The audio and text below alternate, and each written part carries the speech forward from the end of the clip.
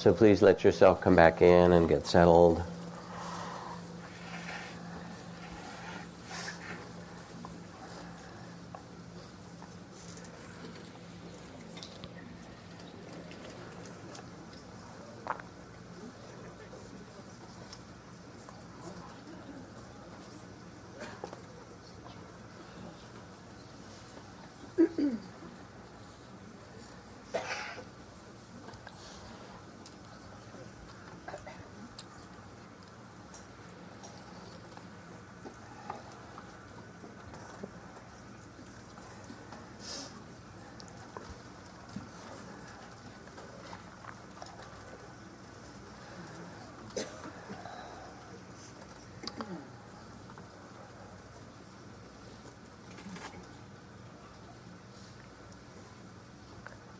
I just want to check. Mark, is the video recorder on? I don't know if you can hear me. Yes. It is. Okay, Yes. Perfect. Thank you. Good.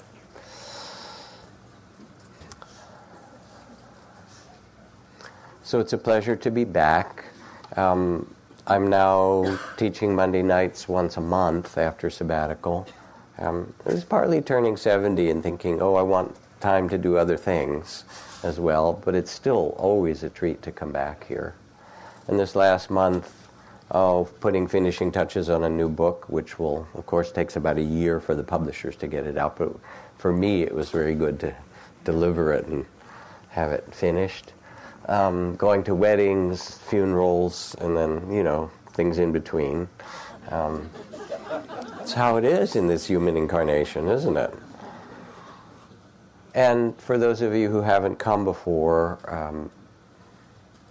the teachings are not so much something that you're called on to remember, no quiz at the end or anything like that. More importantly, they're a reminder at best of something that you already know and already carry in your own heart. And when it touches you in that way and reminds you, beautiful, and if it doesn't seem helpful, then let it go. And in the same way, you could feel in the sitting that we had just done, in the meditation, especially those of you who are newer to mindfulness practice, that the focus isn't on having a particular experience or being able to just concentrate on your breath or having some particular goal. The focus is actually to become present, to quiet yourself a little bit, to open your heart, and to listen to what's happening in your own body and your own mind and all of the stories and relationships and things that make up your life. They reveal themselves in that loving awareness. So today is President's Day. Back in the hoary times when I was young, we had Washington's birthday and Lincoln's birthday as separate holidays. Now for efficiency, they've combined them somehow. But it was actually much more charming to have Washington's birthday and Lincoln's birthday because you got to actually reflect on those particular presidents and leaders. And one of the stories that I most love about George Washington as a president, after he became president, was that there were a lot of people after his time in the presidency who wanted him to become king. I don't know if you know that in the history, but there was a lot of pressure. Basically, it was part of everybody's psyche at the time that, what do you do? Democracy was quite new and unfamiliar, and, we got freedom from the, King of England. We need a new king. You're a magnificent guy. You've been president. Why don't you just finish it and become the king? And so the best thing that George Washington did, one of his greatest acts anyway as president, was refuse to become king. And instead say, no, this is a new experiment here. In this particular form, a lot of it actually came from the Iroquois nation, as many of you know, the Iroquois Confederacy. And he retired to Mount Vernon, and he said, elect the next president. So thank you, George Washington. And then Lincoln's birthday. I mean, yes, they're all melded together.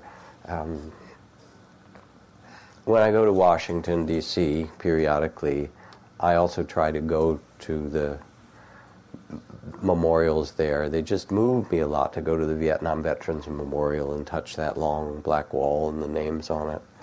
And to go into the Lincoln Memorial, which always brings me to tears. There above that huge statue of Lincoln, seated, it says, "In this temple, as in the hearts of the people for whom he saved the Union, the memory of Abraham Lincoln is enshrined forever." And it's built as a mirror, a model of a Greek temple. And you feel that you're entering a sacred place, a holy place. And on one side, engraved, is the Gettysburg Address that you all had to learn, at least in my generation, by heart. And on the other side is the text inscribed in marble from some portions of it from his second inaugural address, which he gave not many months before he was assassinated, and when the Civil War was still raging and not completed. And it has these words: "Fondly do we hope, fervently do we pray, that this mighty scourge of war may speedily pass away." And I think about Syria and Lebanon, or Libya and Yemen and the various places where there's war. Fondly do we hope and fervently do we pray that this mighty scourge of war may speedily pass away. Yet, if God wills that it continue until all the wealth piled up by the bondsman's 250 years of unrequited toil shall be sunk, and until every drop of blood drawn with the lash shall be paid by another drawn by the sword, as was said 3,000 years ago, so still it must be said, the judgments of the Lord are true and righteous altogether. And then finally the speech, the words end in this closing of reconciliation: "With malice toward none, with charity for all, with firmness in the right as God gives us to see the right, let us strive on to finish the work we are in, to bind up the nation's wounds, to care for him who have borne the battle, his widow and orphan, to do all which may achieve and cherish a just and a lasting peace among ourselves and among all nations." Really extraordinary words and extraordinary leadership. And I think about the national conversation that's happening now, Black Lives Matter, on racism and on diversity and so forth, and then go back to this, 150 years ago, saying, if we suffer, if the war continues until every drop of blood drawn with the lash is paid by another drawn by the sword, what an amazing thing to say. So we will do it. There's a sense of justice in his words, and a kind of integrity in the midst of unbearable suffering that is real leadership. And when we celebrate President's Day, as it is now, President's Day sales in the stores and things like that, right? There really is a reason for it if we let ourselves go back to this part of who we are as a people on this particular part of the earth. And it resonates like the teachings of the Buddha, because of course, the dilemma of racism and the suffering that Lincoln spoke of is not over. And the Buddha said that the Dharma, or the teachings of awakening and compassion, welcome all.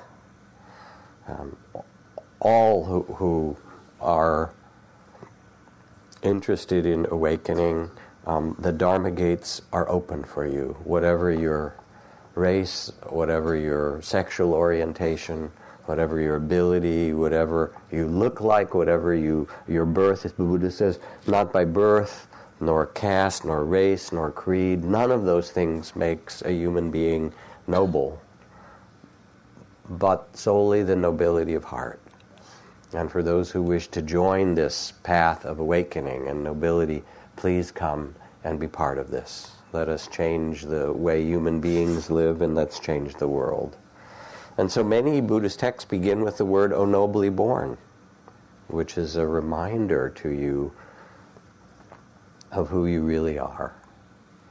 It's a beautiful poem by William Stafford, which has a line that says, well, maybe if you were exchanged in the cradle and no one told you what your parentage is, and you sit quietly and wonder, maybe you're a queen. Maybe you're a king. And so this quality of nobility that Lincoln carried, and Washington did in refusing to be the king, and so forth, is really the quality of wise leadership. And I'm talking about it because it's President's Day, but also because you're all leaders. You might be leader in your family or in your community or with your friends, but we all have at times the role of leadership. It's part of what's given to us in a human incarnation. And what's possible in leadership is the ability to bring what we train in meditation practice, in loving awareness, in compassion, in the balance of mindfulness, in the generosity of spirit, to those around you. So last spring, when I went to the first White House Buddhist leadership gathering, and was able to give kind of the summary talk to White House staff and folks from the State Department and so forth, I noted, which I've talked about here Monday night some months ago, that the Buddha in his time was actually quite conversant with and spent time with the leadership around him. And there are all these texts and stories of his teachings to ministers and kings and princes and wealthy courtesans and wealthy, movers and shakers of his time. And one of the most beautiful of the texts in the Mahaparinibbana Sutta, he says, if a nation or if a society comes together in harmony, listens to one another in harmony, and departs in harmony, if they treat all the members of the society with respect, if they protect those who are vulnerable, children, women, those who are older, those who are sick, if they tend the teachings of their ancestors and elders that carry wisdom, and if they tend the natural environment around them, then they can be expected to prosper and not decline. All these teachings on wise leadership. And there's a whole text again in which the Buddha speaks about the nobility of our human capacity to lead those around us in a wise way. And then because he was a list maker, he liked to make lists. So there's a zillion Buddhist lists, the Eightfold Path and the 7 Factors of Enlightenment and the 12 Nidana chain and the 52 mental factors and the 4 Noble Truths and, the 5 spiritual faculties and the 3 characteristics, blah, blah, blah, blah, blah. Anyway. But he talks about leadership in times of change. Anybody notice what times we're living in? There was the great chemist Lavoisier who said, nothing is lost, nothing is created, everything is transformed. This is his essence of chemical equations for any of you that remember your chemistry in college or whatever it is, that you take things and they get combined, moved, changed around, everything is transformed. And this is the reality of our human incarnation, that everything is being transformed. including our own thoughts and feelings and body and mind and the culture and the global environment that we live in. So how do we then navigate in this change? And wise leadership, again, in this particular list, the Buddha says, starts with generosity, a generous heart. A generous leader, imagine that. Then it includes uprightness, which is an old, more Victorian word for integrity.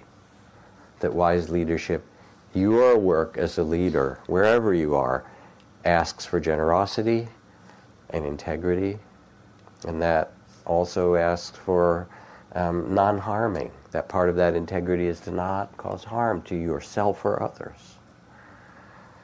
Steadiness. Sacrifice. Isn't that interesting? That there's something noble about being able to put your own needs and desires in a greater context, to say what really matters to me is that I offer this to the whole.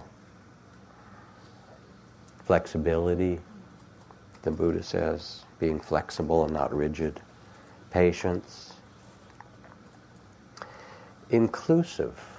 The wise leader doesn't lead, but actually gathers around them others, like Lincoln did. You know, that beautiful book about what is it called, The Cabinet of Rivals or something like that, the title of it, in which Lincoln took the people who were his political adversaries and put them all into his cabinet.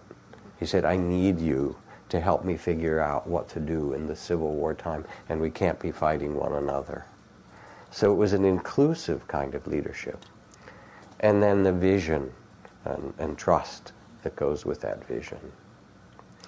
And the beautiful thing is that, which I said at the White House as well, is not that these are good ideals or good ideas. They are. So, so what? The Greeks had them, and, the African kings had them, and the Maya, whoever it is around the world, we can find them. The important thing is that they can be trained, that they can be awakened in us, which is really why we do these remarkable practices of compassion and mindfulness and equanimity. And each one of these actually leads to a practice. So generosity can be a practice. One of my practices with generosity is that, which I've done for 25, 30 years, is that if I have a generous thought to give something or to serve or to do something for someone, I do it. Because, you have that nice thought, oh yeah, I should do this, or wouldn't that be great to give that, or whatever. And then immediately comes, all those little people that live inside that say, oh, that's going to be a lot of trouble, or you might need that, or that's too much, or, you've got other things to do. Do you know those voices? Do you have them? Yes, you do. I know you do. I know you. Yeah, because we're human.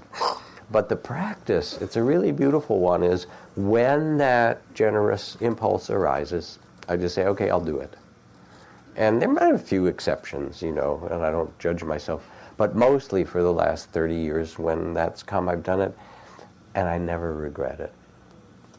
And so the beautiful thing is not just that this nobility and dignity is something that's, an ideal, but it's something that you can practice, and you can deepen, and you can learn.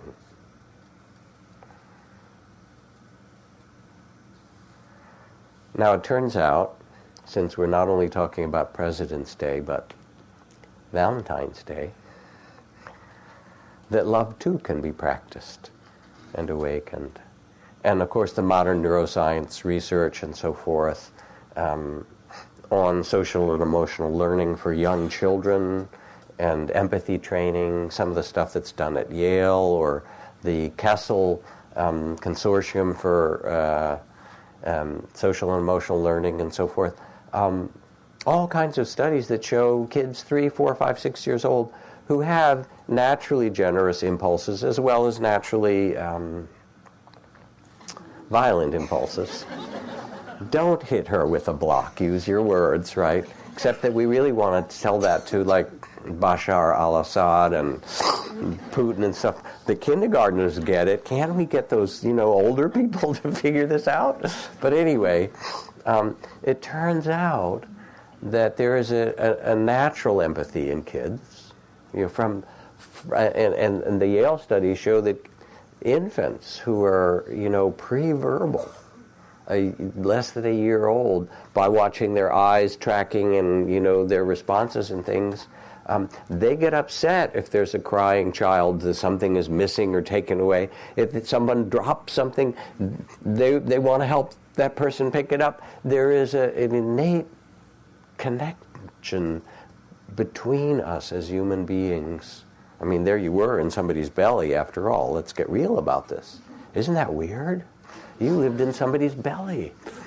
Oh, I'm independent. Yeah, right. Give me a break. You lived in someone else's body. It's really wild.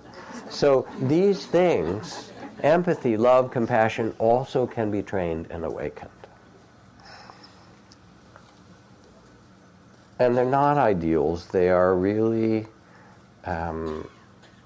the wedding of something magnificent, like Lincoln's words, to something that's really personal and intimate. So Thich Nhat Hanh wrote this beautiful book on love. And you read his books, and he's managed somehow to take, in some cases, very complicated and rather profound Dharma teachings and simplify them so that you can't deny them. They're just so beautiful. So, all right, I get this new Thich Nhat Hanh book. I want to read it partly because I love his teaching, partly because I want to steal stories or whatever I can from it, little professional grab there. But anyway, and so I'm reading, and it's going to be about love and compassion and sympathetic joy and so forth. And I get through the first chapter on love, and it's the Brahma Viharas, Buddhist teachings on, the awakened heart. And it's fine, it's beautiful. And then I turn the page to chapter 2, and it begins, she was just 19 years old when I saw her first walk down the stairs in that temple in Chu Lai, Vietnam. And this book of teachings on love, it turns out, were teachings that Thich Nhat Hanh gave to his community in Plum Village some years ago. He decided to give this set of teachings. And I can picture everybody sitting there hearing Thich Nhat Hanh speak about the Brahma Viharas and the awakened heart and the Buddha's teachings on love and so forth. And then he pauses and he says, she was just 19 when I saw her walk down the stairs. And all of a sudden, it was in France too, everybody sits up, ooh, now this is something I really want to hear. And the book has a love story in it in every other chapter. Not the love that was consummated, because he was a monk and she was a nun, and in this case, they behaved. Not always true, but in their case, they were. But it talks about his own personal love for this he was young too, and what that meant to him. And there's something so beautiful because it weds what we really long for, which is that wedding of the personal, to really love another or others, and at the same time to have that love open us to something that's greater. And again, I'm somehow, even as I say these words, I'm still back with those words of Abraham Lincoln. I can't not, because they're so compelling. And there's some way in his leadership that it was really a leadership of love. There was a nobility and a dignity to it, and he was somehow tuned into a kind of love that in the midst of the fire of the Civil War still carried some deeper capacity for human beings to live in a different way. And so here's Thich Nhat Hanh writing about it, and you can't not, want to turn the page. The scent of love. Rumi talks about love dogs. Their tails start wagging as soon as a little love is in the room, And I'm so happy because at age 70, in these last years since I was divorced, I am in a relationship with Trudy Goodman, who's a colleague and teacher who I've known for years and years and years. And I got to fall in love again, in my late 60s. and it's been totally wonderful. And we realized that at 70, we're 5 weeks apart in age, so we had our 70th birthday, and we said, we don't know how much time we have. Of course, nobody does, actually. But, as you get into your 70s, it becomes, how do you say, more real and apparent. And so, let's really do it. Let's live it up. And it's beautiful to see that at this age, I've actually learned some things about love, and there's a great affection and so much more accepting and appreciative of one another. And it's not that there can't be some moments of, those moments of a little irritation or something.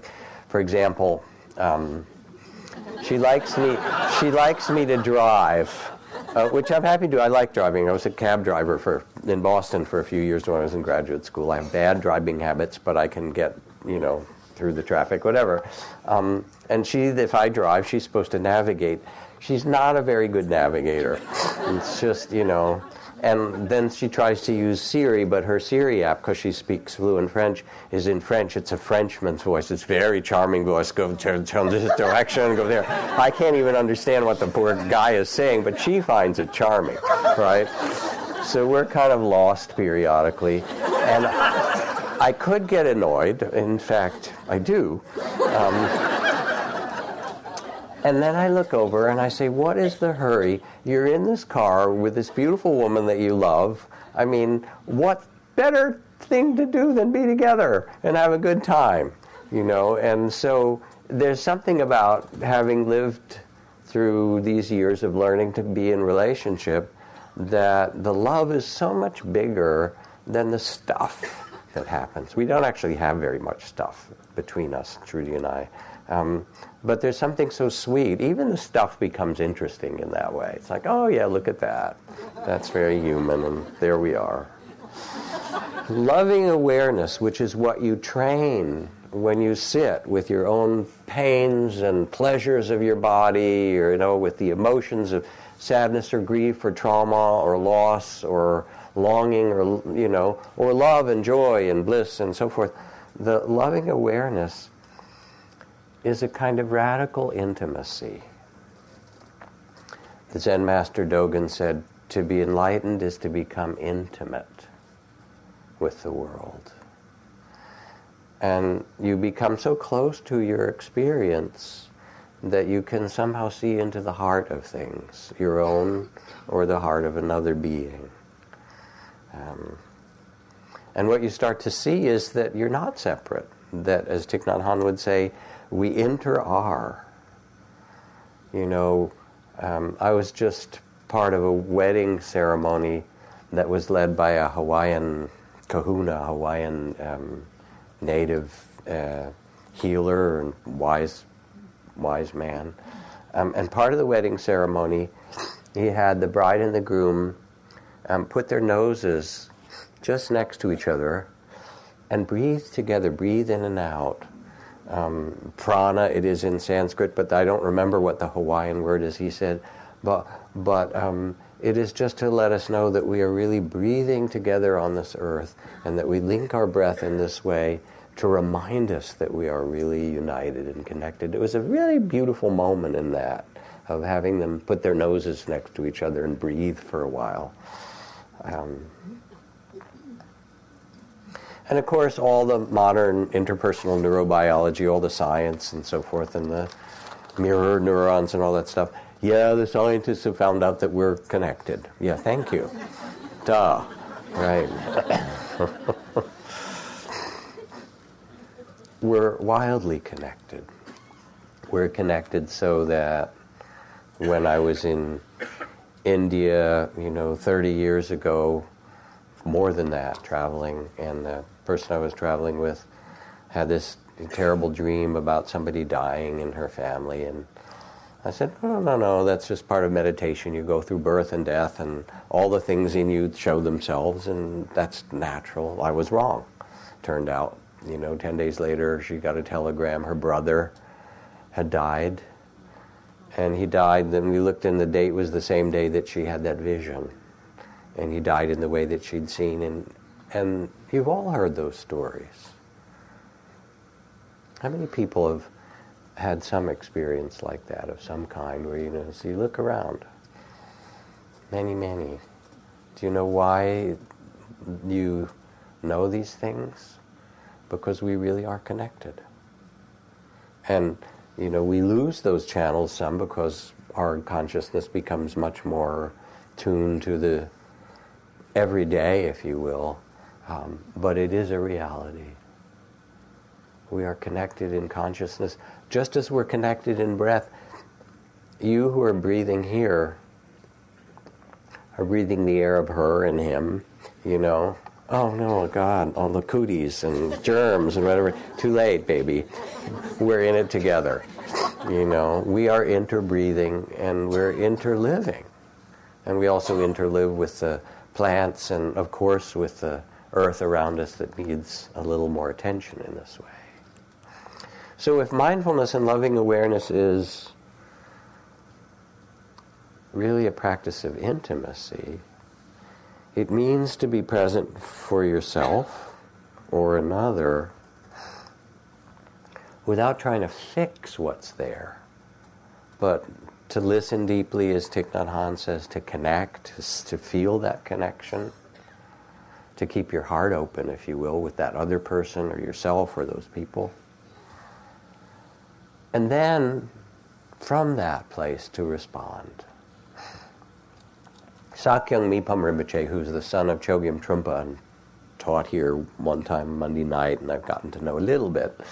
So he wrote a book. He's a great horseman. That's sort of his passion in this life. And he writes a story about taking his horse Rocky way up in the high mountains in Colorado on a trail at like 11,000 feet. That was and Rocky's not a horse trail. Rocky's a trail horse. Excuse me.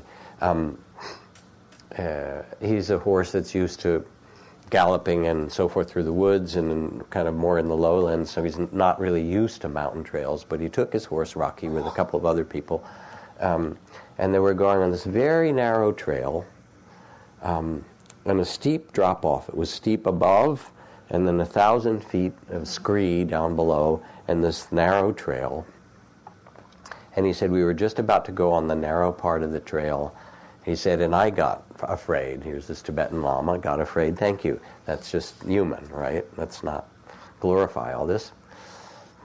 And then he said, I thought, well, if the horse stumbles, because Rocky was a little nervous about it, maybe I should sit a little bit over on this side of the saddle so that if he falls, I can sort of bail and save myself.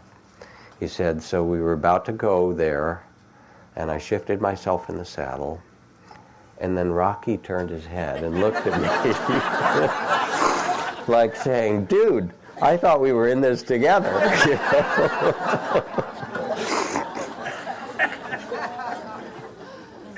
And he said, oh, I got it. And I shifted back in the center of the saddle. I said, all right, we can do this. And Rocky took it a little slow, and I was there with him, and we made it. This is really, so there's something about loving awareness and mindfulness that we're training that is both an intimacy with our experience or with others, not fixing, but seeing the way things are. And then, with an open heart, when you see it clearly, as he did, then you can respond. Say, oh yeah, let me shift back to the center of the saddle. Let's do this together. So it allows us to tune to ourselves and tune to another in a wise way. Now, there's all this stuff. Let's see how much. Let's see where we go. There's all this science research now on mindfulness that everybody knows. It's the big kind of thing. There was yoga, and now there's mindfulness, whatever. And now there's starting to be a lot of research on compassion, which I'm very happy about. And I'm glad that they're researching compassion rather than metta and loving kindness, because love is such a confusing word in our culture. Everybody kind of gets compassion. You have to, at least somewhat, being caring, responding to others' concerns, or compassion for yourself.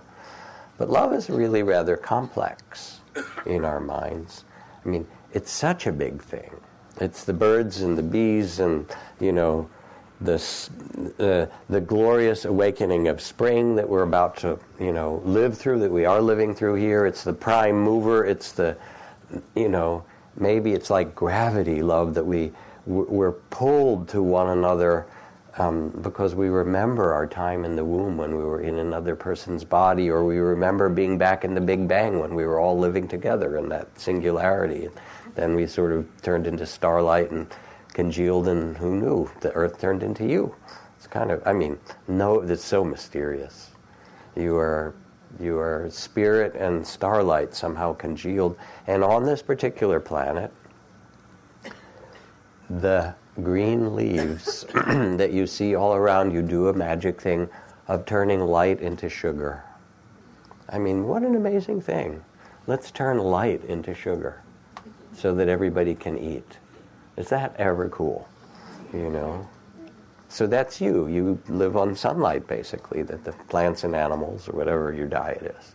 Anyway, but there's all these different kinds of love. I love chocolate, I love the Warriors. I hope they win, all these games, whatever. So there's that kind of love, right? There's businessman's love. I'll love you if you give me this, and you can love me, and I'll give you that back. And that's a fine kind of love. There's familial love, for people in your family when it works. There's brotherly and sisterly love. Philadelphia is the city of brotherly love, of compadres, of caring for one another. There is, how shall I call it? Infatuation, love. Oh baby, I need you, a million songs on the radio. Teenage love, if you will, which is magnificent. It's an amazing thing. There's platonic love. There's erotic love.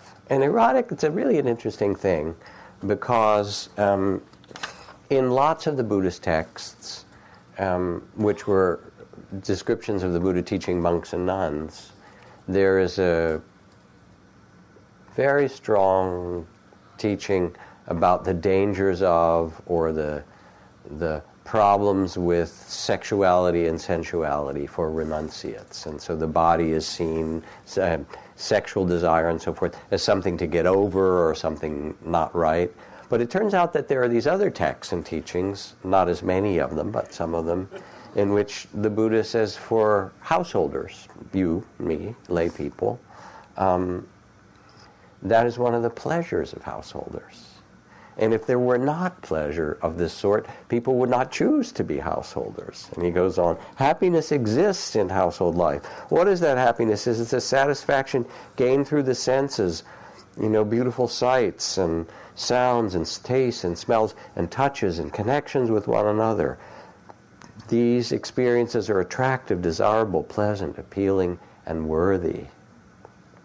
Experiences through the senses are the advantage of the household life, so you get to enjoy them. The happiness one derives from these benefits is indeed a happiness that one can learn to enjoy. So there are these sort of mixed messages you get in these Buddhist teachings. One great meditation master we brought from Burma, Mahasi Sayadaw, somebody asked him about sex, and he said, gross, base, and disgusting. That was his response. We were in our 20s and 30s then, and kind of, okay, that's what, And then at the end of this long retreat, he came and he left. It was one of our 3-month silent retreats.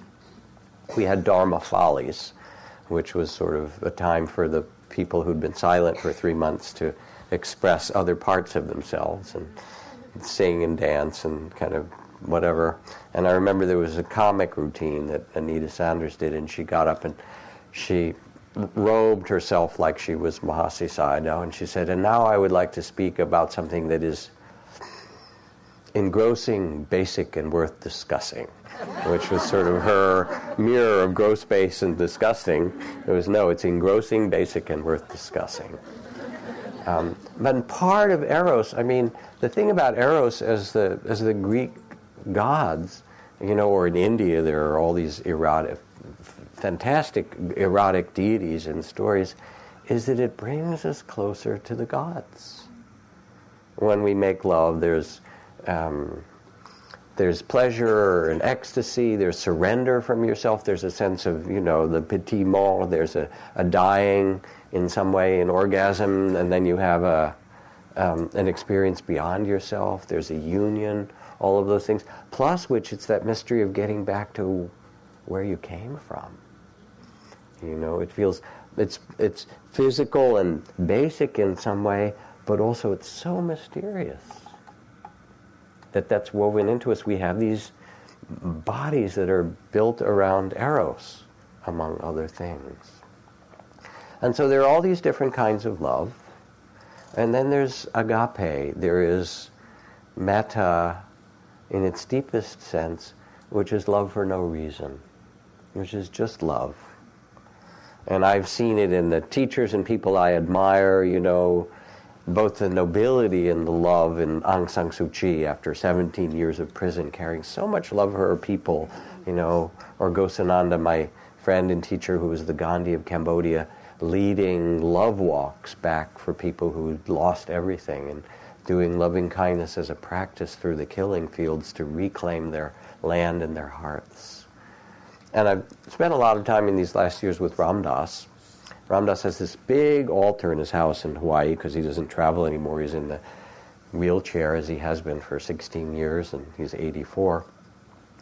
And there is, the different Hindu gods. There's Krishna and Ram and Sita and Ganesh and so forth. And then, of course, there's Mother Mary, and there's a beautiful picture of Jesus and Solomon and, a page from the Quran on the mercy of Allah.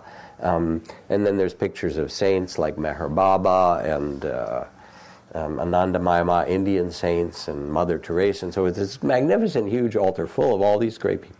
And then on this altar, he always has a few political pictures. He had Dick Cheney for a while, John Boehner. I'm sure he's going to put, Scalia on there. And he says, if I'm to love, why should I make boundaries about my love? And why would I not want Dick Cheney to remember love of all people? Why wouldn't I want him to remember that? So I do, he's part of my love practice. And Ram Dass will sit there and say, I love everything. I love Dick Cheney and Boehner and, Anandama and Mother Mary and Kuan Yin and that chair over there and, you and the wallpaper, the tree outside. He did that for a while. And somebody who was a friend of ours, a filmmaker, was there and said, really, you love this dirty carpet? He said, oh, I do. I love everything. And then some weeks later, that friend sent him in a beautiful gold frame a little square of a dirty carpet and said, I put this on your altar next to all those, holy people. Ram Dass said, certainly I will,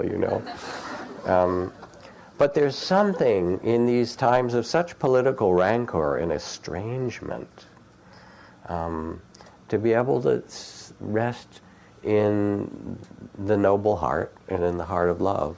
Anyway, it doesn't mean you don't act politically or do what you think is best from that place of love. When Richard Nixon was invited to go back to the White House during the Carter administration, there was a gathering and they brought the ex-presidents there. And when he came back to the White House, which was the first time after he'd been, deposed, and if you can imagine the kind of shame of, I think the only president who was sort of kicked out of office for misconduct in U.S. history, the level of humiliation and shame that must have been, no matter what he did. And so he came in, and there were some of the other ex-presidents, and he stood alone by himself. And then Jimmy Carter went over to him and shook his hand, kind of pulled him in and said, Mr. President, welcome home. And it was apparently a turning point in Nixon's life, of feeling like he wasn't a complete failure and that there was some healing that was possible. And of course, Jimmy Carter is someone as a president who has used his ex-presidency as a Nobel laureate now in the most magnificent ways. So this is really what's possible for us. And the invitation of the Dharma is to remember that this is in you as well. And you can practice it. Loving kindness, mindfulness, and my dear friend Sharon Salzberg, colleague, was practicing in Burma and, doing her metta, may I be safe, may I be well, may I be happy, all the kind of phrases of loving kindness. She said it felt very dry and mechanical, but she kept doing it because the teacher said it would work sometime. And she said, I'm such a, I'm physically kind of awkward and so forth. And she said, and one afternoon I'm doing my metta practice and I picked up this tray with a plate and a glass and so forth, and I dropped it and they all smashed on the floor. And I heard my voice inside, you're such a klutz. I love you. And she said, oh, it's working. What you practice, what seeds you plant, transform your heart. And then you can use it to move from estrangement or violence or the difficulties to begin to build bridges of love while you stay in your own dignity, your own nobility. I like that St. Valentine's Day, look, it's got a kind of very complicated history, but in a sense, in the simplest way, here's the saint part that represents kind of the spiritual, and then the erotic part of it, that it's actually very human, this love, and that those two are wedded together. I guess I'll tell you this story. Let's see if I have time. Might. It's an African story. So there was a young man in East Africa where cattle are the form of wealth.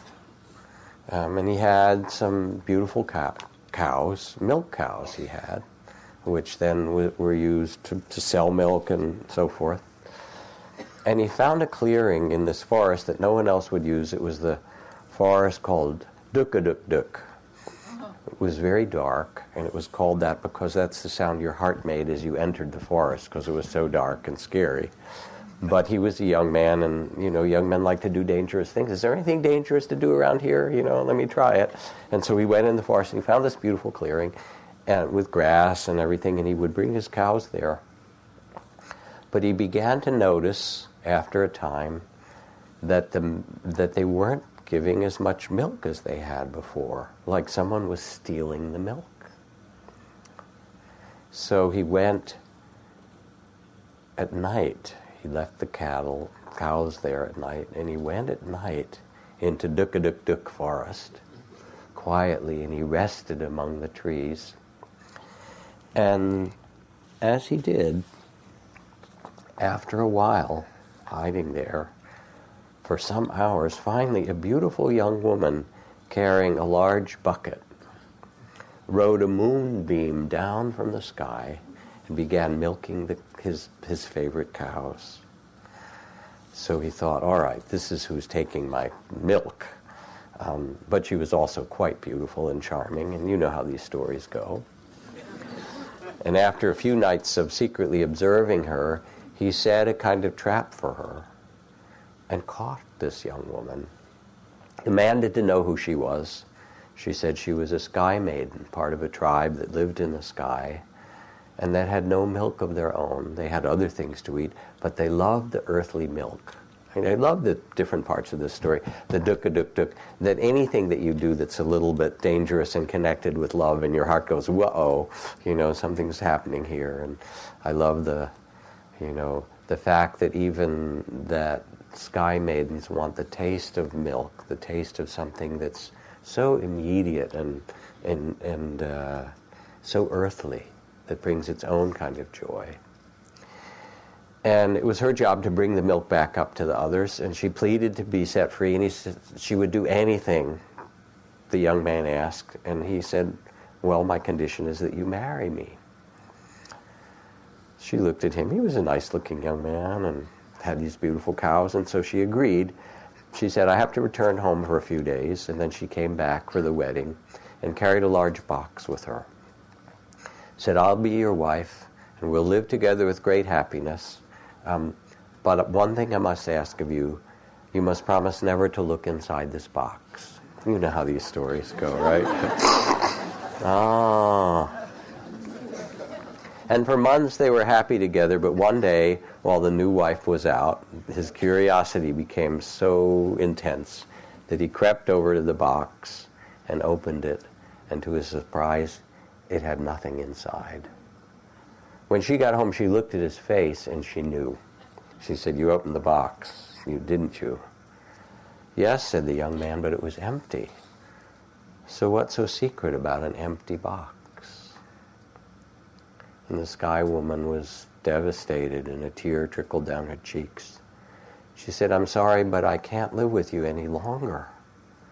And he said, why? What's so terrible about peeking into an empty box? I'm not leaving you because you opened the box, said the young woman. We all do that at times, right? I'm leaving because you said it was empty. It wasn't empty. It was full of sky, full of the light and air and smells of my parents' home. And when I went back to the sky village where I lived that last time, I filled the box with everything that was precious to me. And how can I be your wife when what is most precious to me is emptiness to you? You know, some of these stories don't work out quite the way you'd like them to, the happily ever part. But there's something really profound about the story. I mean, I could take a whole evening just to unpack the images of that story.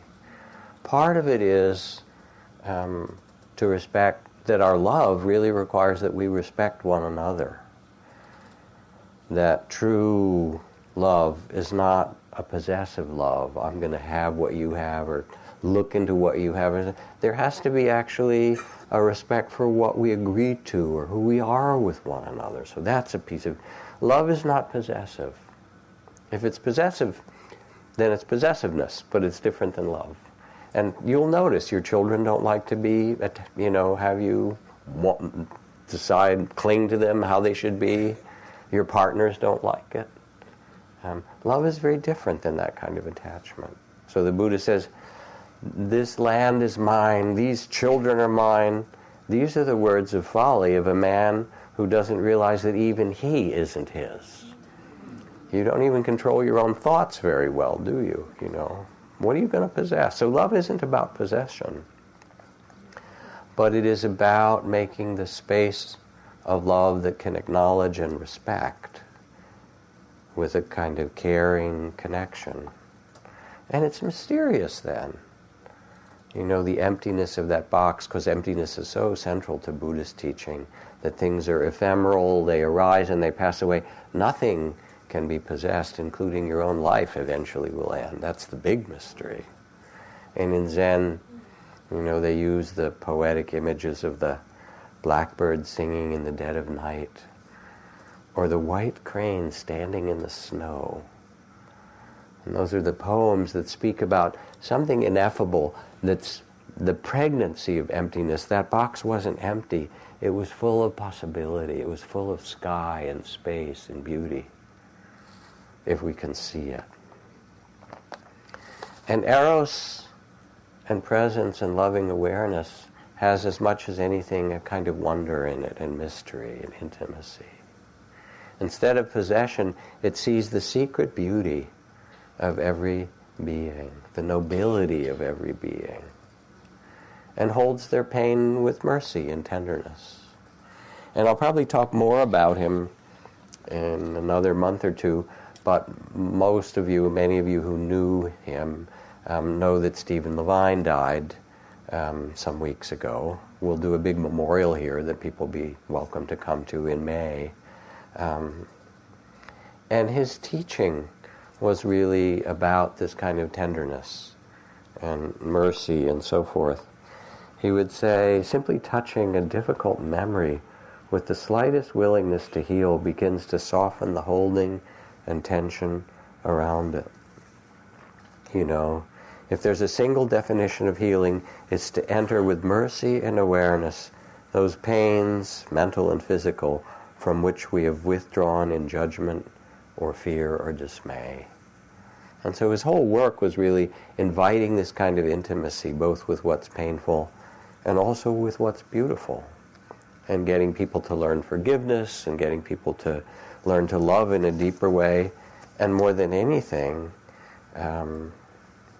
since he wrote and worked so often with people who were at the end of their lives, he would say, not to those who were dying, but to those around them, if you were going to die soon and had only one phone call you could make, who would you call and what would you say?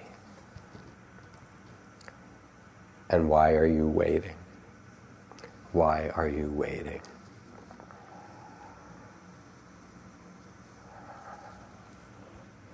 We are both timeless beings of spirit, and we are tender and vulnerable humans. We have survival in us. Every one of you is courageous. Every one of you has nobility. Courage beyond measure you have, because you're still here. You've gone through so many things.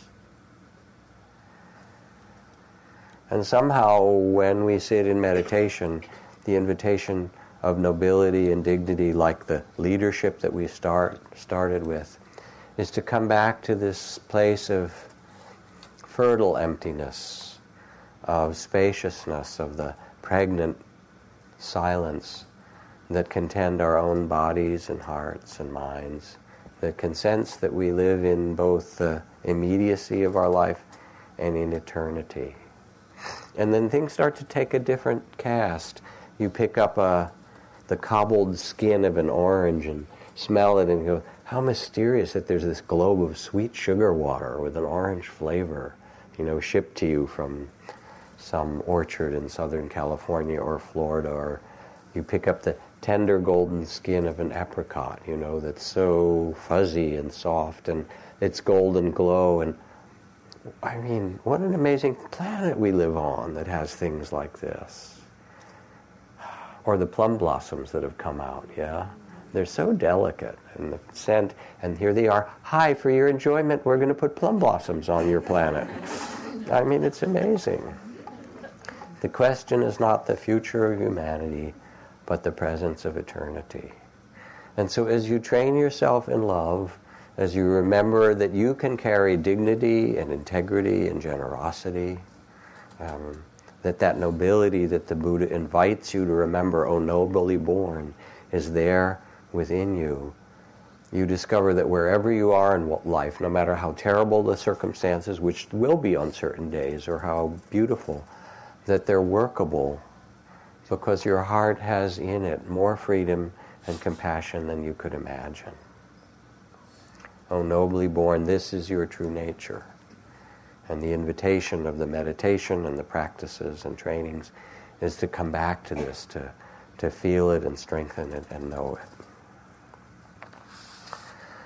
So let's do a few minutes of metta, loving kindness practice as a way to end the evening. Do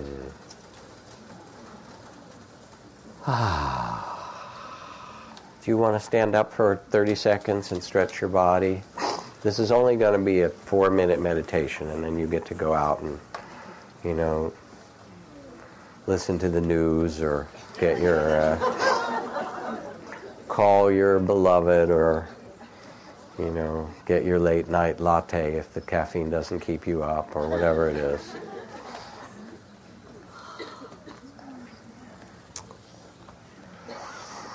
And let yourself sit back down then.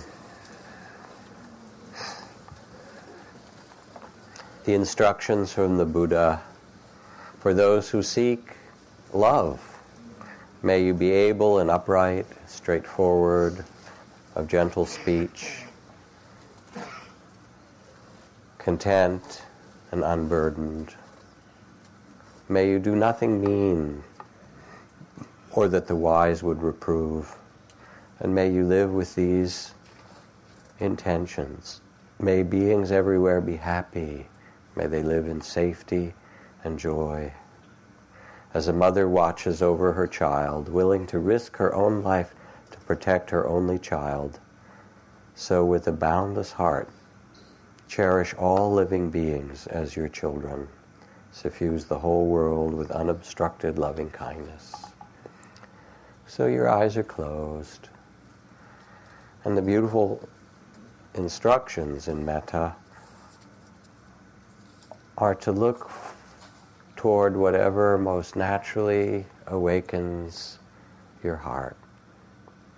Think of someone that you love and care about that's not too complicated or conflicted, where there's just an easy, natural outpouring of love. Remember them or picture them. It can be a person you care about. It could even be your dog. Oh, you're home. How great. And you picture this being that looks at you with the eyes of love. It's like talking about Ram Dass, looking into everyone, loving everyone. And because that love is naturally there for you as you remember them, then you can offer a kind of well-wishing. May you be filled with loving kindness.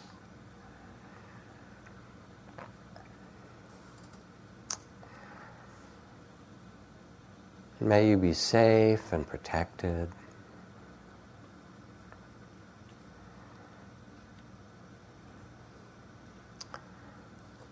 May you be well in body and mind, strong, healed. And may you be happy.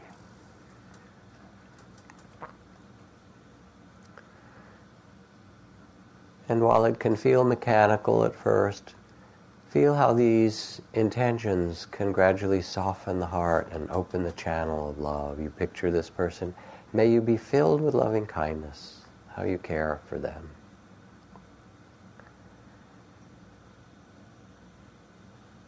May you be safe and protected.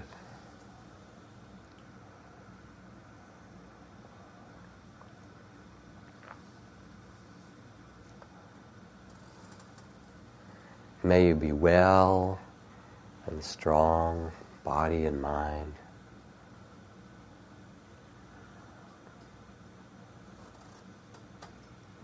And may you be happy,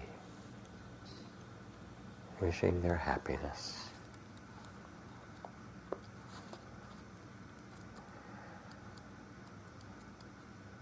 And feeling the love that you have for them, now imagine or picture that they could gaze back at you with the same care you offer them.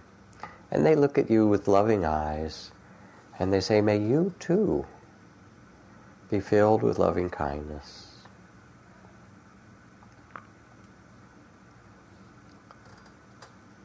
May you too be safe and protected.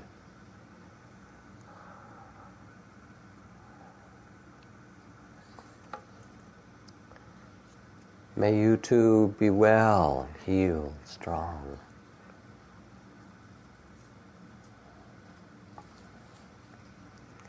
And they look at you, gaze at you so kindly, and may you too be happy. We can be so loyal to our suffering. They say, no, no, may you be happy. And you take it in. If you like, you can even put your hand on your heart. May I, as they wish for you, may I be filled with loving kindness.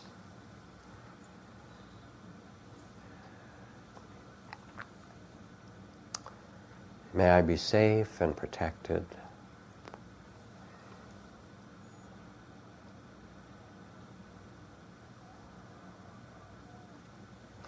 May I be well and healed.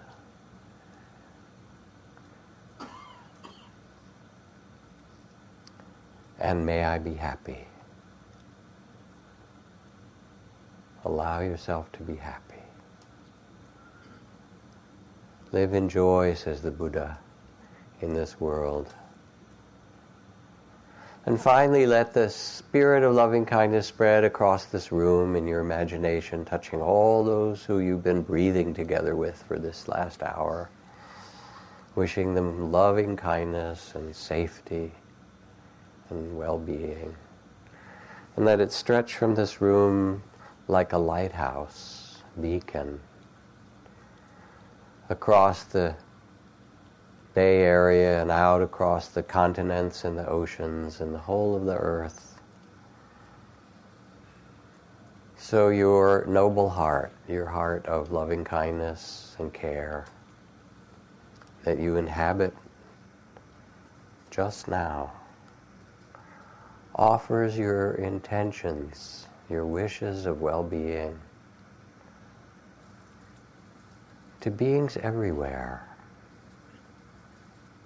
in all forms. May beings everywhere be held in this great loving kindness.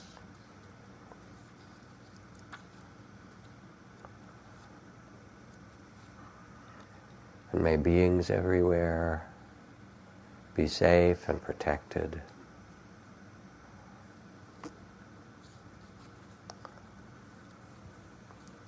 May beings everywhere be well and healed.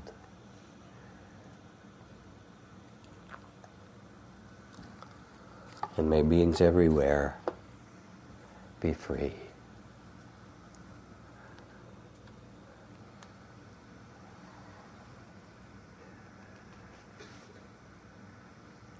And know that you can practice and carry this spirit of loving kindness like a lighthouse or a beacon.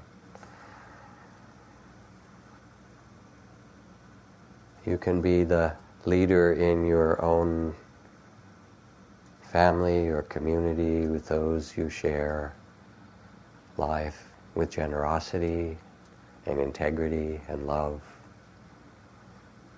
This is given to you. It's what's possible for you, O nobly born. Remember this, carry it with you.